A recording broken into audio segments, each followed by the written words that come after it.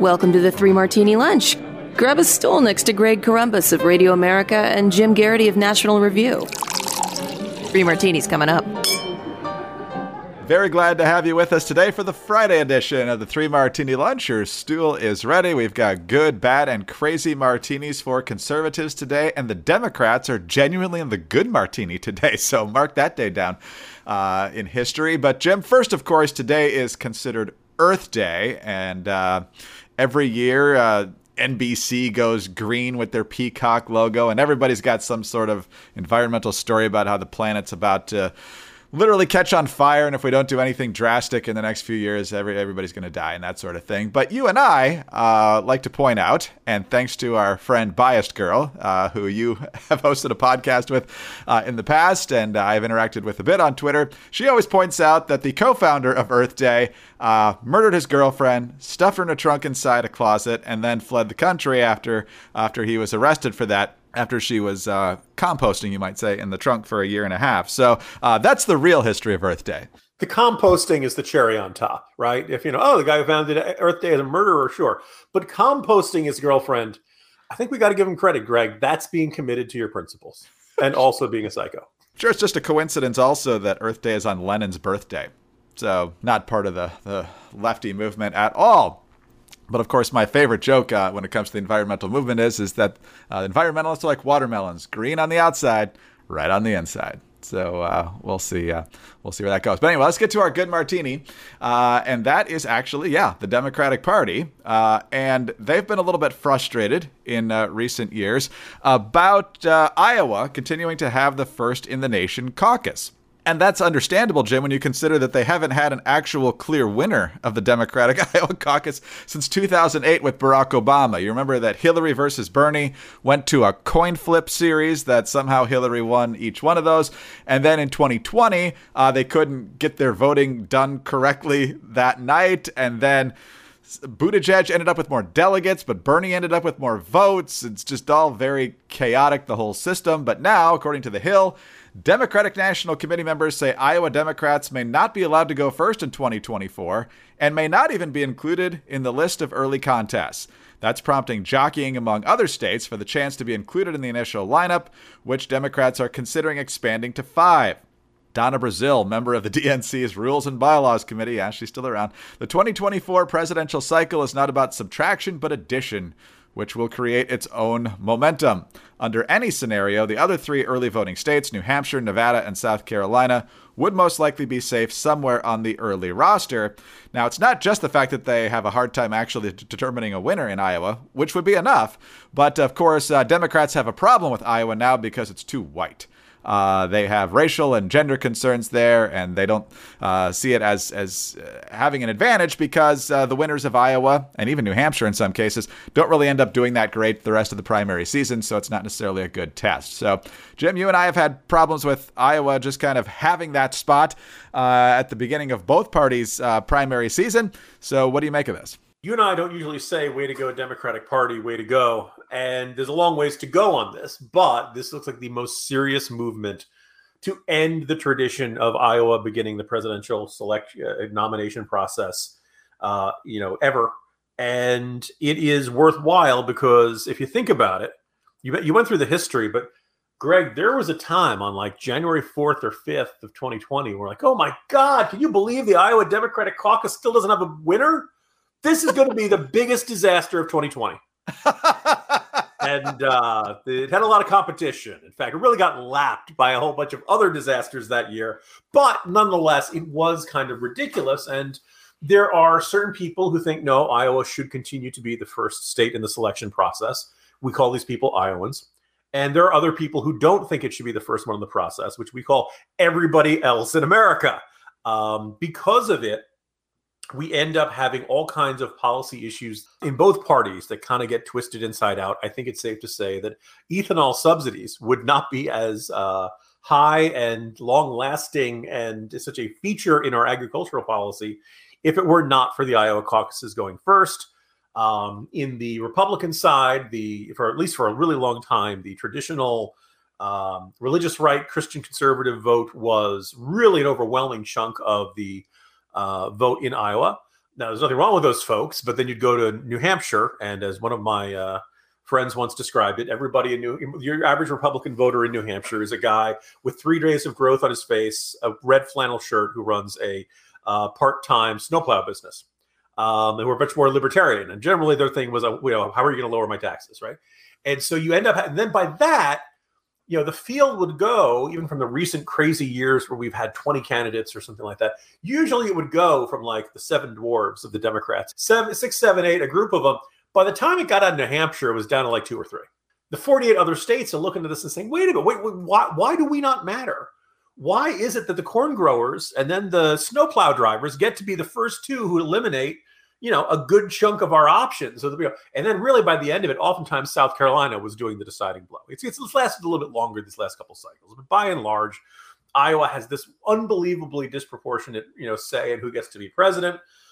And I don't necessarily buy into the idea that they are too white, but you could definitely say, both in terms of economics, in terms of industry, in terms of demographics, they're just not representative of the rest of the country.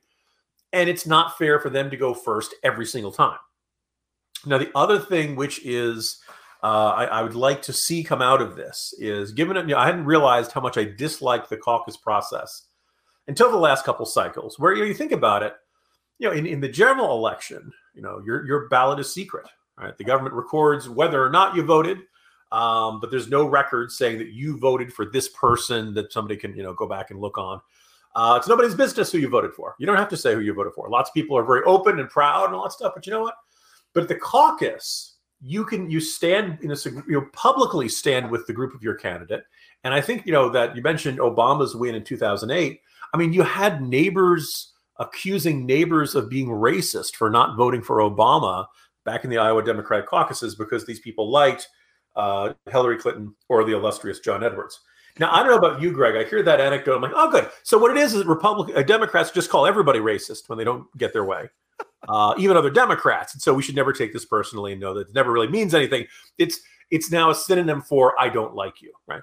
But nonetheless, the idea of you have to publicly take a stance. You got to, if you're working nights, you're SOL, so to speak. If you can't get a sitter and you're a parent, you've got a problem. There's a bad weather. There's all kinds of factors that makes it much tougher for you to show. And of course, turnout in a caucus is much lower than turnout in primary. So the first thing is I like to get rid of caucuses in general. I'd also love to get rid of Iowa going first.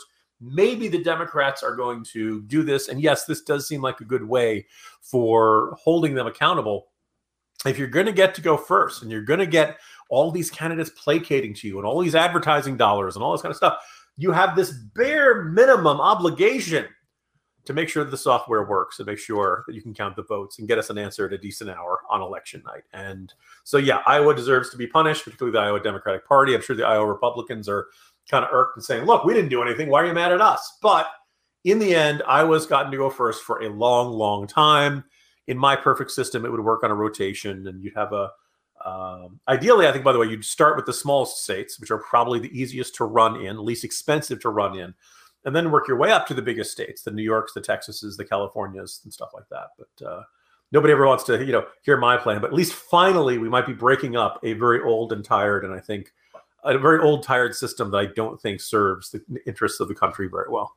I think the point you made there right at the end is the strongest argument for keeping Iowa or some other small state there. It's a place where retail politics can work well. You don't have to have a really big bank account to get your message out because you've got all that time to get your name out there and get people interested in your campaign. Doesn't have to be Iowa, though. Like you said, it could be a rotating basis. But going from smaller to larger, I think, does make some sense. Not sure that that's what the Democrats have in mind here because the Hill is listing Michigan, Minnesota, New Jersey, Arizona, and Washington as potential early voting states as well. And, some of those are going to be pretty hard to do with small budgets. I'm thinking New Jersey and Michigan in particular, but we'll see what they come up with. I mean, no state is going to be perfectly representative of the rest of them, but that's why you should rotate it around. But at minimum, you should try to start with one that isn't wildly unlike every other state. And that's kind of Iowa has a very tough time making the claim to be that. Do we know yet who won between Romney and Santorum in 2012 on the Republican side? I think they're still counting. I think they got to check. Oh man, yeah. There's been some tabulation problems there over the years, but okay. In the meantime, more good news. The MyPillow 6-piece towel set offer is still there, and it is a phenomenal deal because it's a quality product and you can save a ton. And in these inflationary times, any deal like this you can get, you should make sure you take advantage of. I do love the towels. Sincerely, they're big, they're soft, they're fluffy, they get me dry very quickly, and they hold up well wash after wash. The MyPillow 6-piece towel set is regularly $109.99, but now it's yours for just $39.99 a set. The MyPillow 6-piece towel set is made from cotton grown right here in the United States. Now, other towels might feel good, but they don't absorb very well, or maybe they absorb well, but they don't feel good on your skin. They've got that lotiony feel. Well, every MyPillow towel is made from proprietary technology that makes them highly absorbent and soft to the touch. Every set comes with 2 bath towels, 2 hand towels, and 2 washcloths. They're available in a variety of colors and sizes. They're machine washable, and they come with a 60-day money-back guarantee and a 1-year limited warranty. For a limited time, get the MyPillow 6-piece towel set regularly $109.99 for only $39.99 with the promo code Martini. Visit MyPillow.com/Martini or call 800-874-0104. You'll also find deep discounts on all MyPillow products, including the MyPillow mattress topper, MyPillow Giza Dream Sheets, and so much more. Get your 6-piece MyPillow towel set for only $39.99 today at MyPillow.com/Martini or call 800-874-0104. One more time, MyPillow.com/Martini.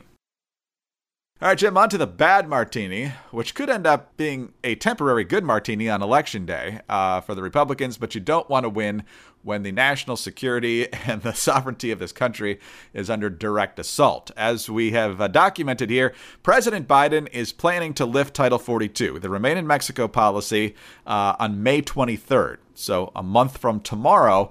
And more than a few Democrats now are coming out and saying, this is not a good idea. I'd really like you to reconsider this. Kirsten Sinema certainly is one of them. Mark Kelly actually said something in public about this, which is, he's apparently not on the milk carton anymore. And then Maggie Hassan, who, of course, also has a tough re-election race in front of her, even went to the border to cut a spot talking about how she was differing from Biden on this. But guess what? He doesn't care. Facing a growing rebellion, Politico says, from within the Democratic Party, the White House is standing behind its decision to end on May 23rd a Trump-era deportation policy for migrants encountered at the southern border.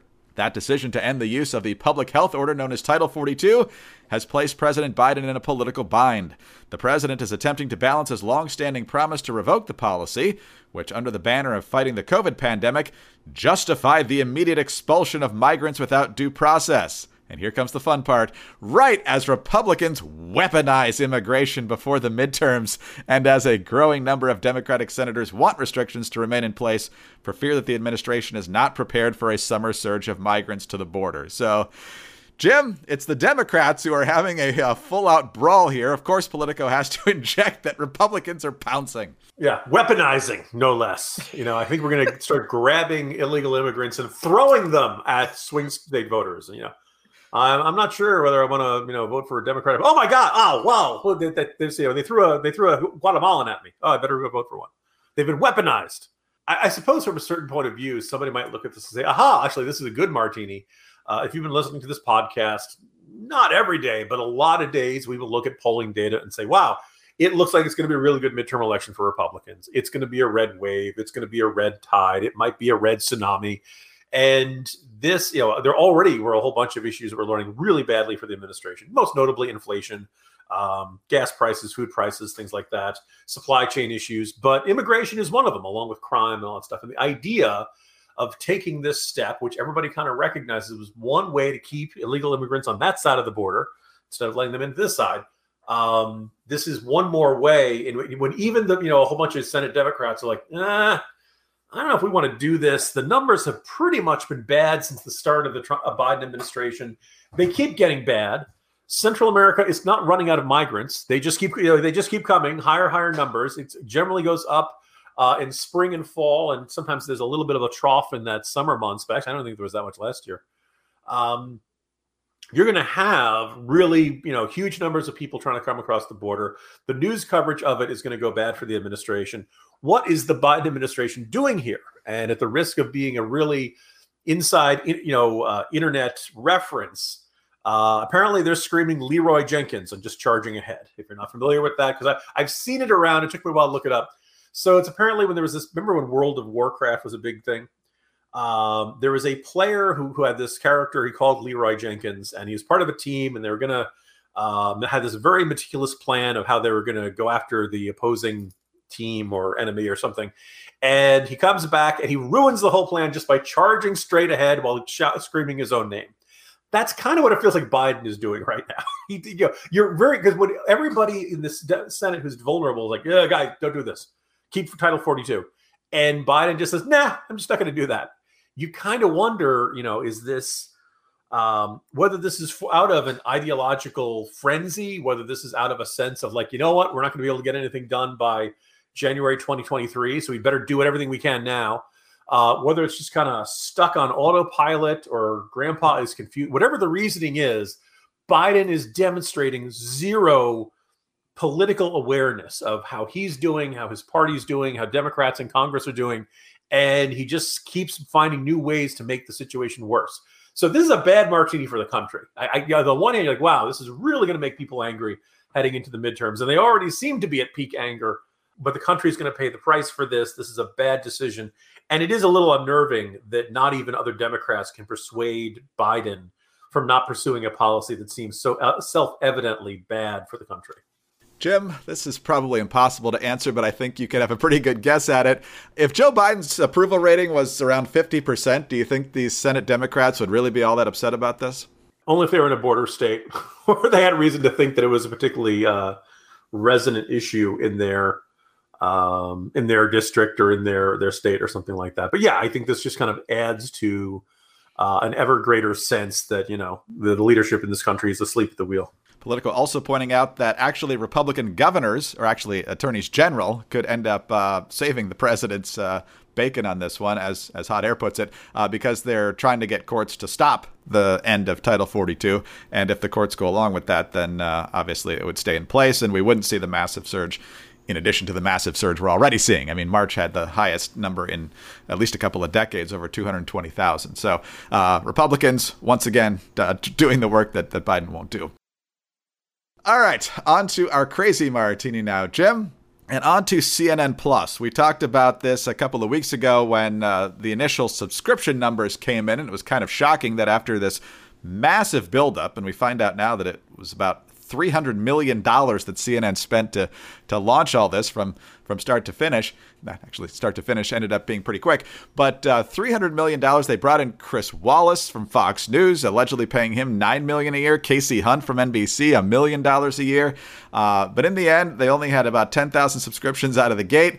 And as a result of that, it's now going to be done at the end of the month. CNN's own tweet yesterday. CNN Plus, the streaming service that was hyped as one of the most significant developments in the history of CNN, will shut down on April 30th, just 1 month after it launched. I joked in our email today, Jim, that by Brian Williams' math, that means CNN could have given just about every American $1 million instead of launching CNN Plus. But of course, that math wasn't correct. But Brian Stelter with the chef's kiss in analysis today. The situation is honestly really simple, a CNN exec remarked. Two very different strategies for a future caught in the middle of a corporate merger. So it's just turned out to be a bad time at CNN, Jim. It wasn't that the concept of making people pay for stuff that they didn't want to watch for free was not all that good. Greg, listeners know it is not often that I quote Jay-Z, but the lyric, grand opening, grand closing, feels really appropriate to this 3 weeks and change run of CNN Plus, although as many people are calling it this morning, CNN minus. So you obviously lots of conservatives will be high-fiving over this, and CNN deserves the mockery they're getting. Chris Wallace really thought he was making a grand career move when he departed Fox News. Made a couple interviews, made very clear he felt he was not comfortable with the direction the network was heading. It seems like he was really vehemently opposed to the sorts of stuff that Tucker Carlson was saying, things like that. And he believed that he was stepping into a grand new venture by CNN. And clearly, I saw the promo with him more than anybody else. So I think he was kind of becoming the face of CNN Plus turned CNN minus. And, I think better of Chris Wallace, and I think a lot of other conservatives do. I think they're very angry about that last debate that I think was a disaster, in part because of Trump's attitude and the way he kept shouting and interrupting and things like that. But I think it's, Chris Wallace definitely didn't do his due diligence in digging around how CNN was going to do this, what the likelihood of it surviving after Discovery took over was. And I think in the end, everybody who's looked at this has kind of said, so you're going to ask people for like $60 a year and you're going to give them what? Chris Wallace doing interviews with, kind of meh celebrities. What was CNN Plus going to give viewers that they couldn't get on regular CNN? And the answer was not much. I like, for example, Stanley Tucci's program about searching for Italy. It's kind of the replacement to the Anthony Bourdain stuff, but I'm not going to pay $60 a month to have access to it. In fact, I think I have it on demand on my regular Verizon Fios stuff. What were you? And I did a corner post on this. I think it was a couple of weeks ago. If you're going to have a subscribing service, there's a reason nobody else has really tried a news-only subscriber service other than you want to say Fox Nation. And I really feel like Fox Nation, the degree to which it succeeded has been because they turned into like a tribal identifier. Ironically, maybe MSNBC would have a better, or maybe even something like, obviously I'm no fans of these guys, but Vox or some sort of icon of the left. You might be more likely to get subscribers because you're not really subscribing for the news coverage. You're subscribing because it feels like that's a symbol of being part of your tribe, right? This is who you are. This is what you feel. You feel attached to this. I don't think people felt very attached to CNN Plus. This is not to say everything CNN does terrible. And I started thinking, like, what does CNN do that's like the best they do and that people might be willing to pay extra for? And different listeners, I'm sure a lot of listeners will say, nothing. There's nothing I like on that network. Or I look, it's like, you look at the reporting of Carissa Ward, one of their international correspondents who's been reporting over the past year on the ground from Afghanistan during the collapse of Kabul, and then from Ukraine this year. And it's just some of the most jaw-dropping, riveting, wartime television coverage you're going to find anywhere. It's probably the best thing CNN does. I don't know if I'd pay extra to watch Carissa Ward, live reports from war zones or stuff like that. I think the lesson of this, and as much as people maybe, because there was some question of whether CNN Plus might continue in some form. CNN, at least now, is now owned by Discovery, which owns the Discovery Network, Discovery Channel, and all that kind of stuff. A whole bunch of media companies under that, including HBO. HBO has HBO Max. Discovery also has Discovery Plus. So now the plan is, well, wait, we've got two streaming services. Why don't we merge them into one and we'll get even more subscribers? And that's what a lot of people think is going to come down the pike. Nobody knows exactly when or something like that. And the question was, could CNN Plus be one of those? Because I think people would not pay extra for CNN. But if they had CNN as part of one of the other streaming packages, maybe they'd want it. I remember thinking, people don't really pay for television news. It's always been supported by advertising or as part of your cable package. I think it's like, was it 50 cents of your cable package goes to CNN or something like that? But whatever it is, it's a small portion of your monthly bill goes to CNN for their programming, and the rest of their revenue is made up by advertising. The idea that people are going to pay an extra fee just to watch television news, I just don't think it's there. I just now here's the thing. Obviously, lots of people proven. Would you pay extra to watch The Mandalorian and adorable baby Yoda? Yes, people would pay to do that. Stranger Things, Bridgerton, I probably are forgetting. But there's probably some show on a streaming service like, oh, I love that show, and that's why you subscribe, and that's why you pay. And the thing is, you can't watch that show anywhere else, and that's what makes the subscription. That's what drives people to pay for it. With CNN, they didn't have anything that was so unique and so good that people are like, I got to pay, I got to see it. And that's ultimately the heart of this the collapse. They never really thought through, what do we have that is so good people will pay $60 a year? I mean, they for a product they've never had to pay for before. Didn't work. Now, it could live on in some way. It sounds like it won't be CNN Plus, but I wouldn't be surprised if some sort of CNN streaming service ends up being part of this HBO Max Discovery Plus merger thing that comes down the pike someday.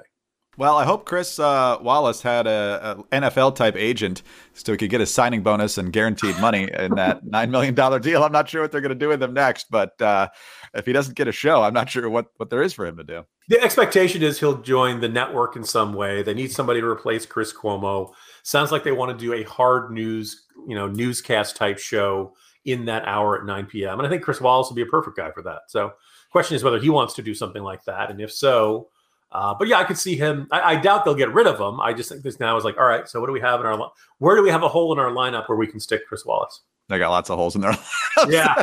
They're going to keep up the Chris Wallace, Don Lemon chit chat like Cuomo used to there for like 5-10 minutes at a time. That would be really awkward. Yeah, sure, Don. Jim, have a good weekend. See you Monday. See you Monday, Greg. Jim Garrity, National Review. I'm Greg Corombos of Radio America. Thanks for being with us today. Do subscribe to the podcast if you don't already. Tell your friends about us as well. Thank you very much for your 5-star ratings and your kind reviews. We always appreciate those. Get us on your home devices. All you have to say is play 3 Martini Lunch Podcast. Follow us on Twitter. Jim is at Jim Garrity. I'm at Dateline_DC. Have a great weekend, and please join us again on Monday for the next 3 Martini Lunch.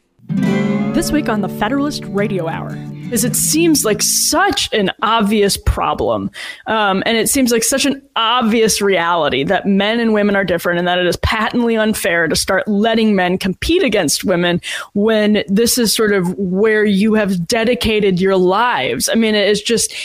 So it seems to me that the denial had to have sort of stemmed from the fact that it seemed impossible that the NCAA would fabricate this junk science and embrace it. I'm Emily Jashinsky of The Federalist.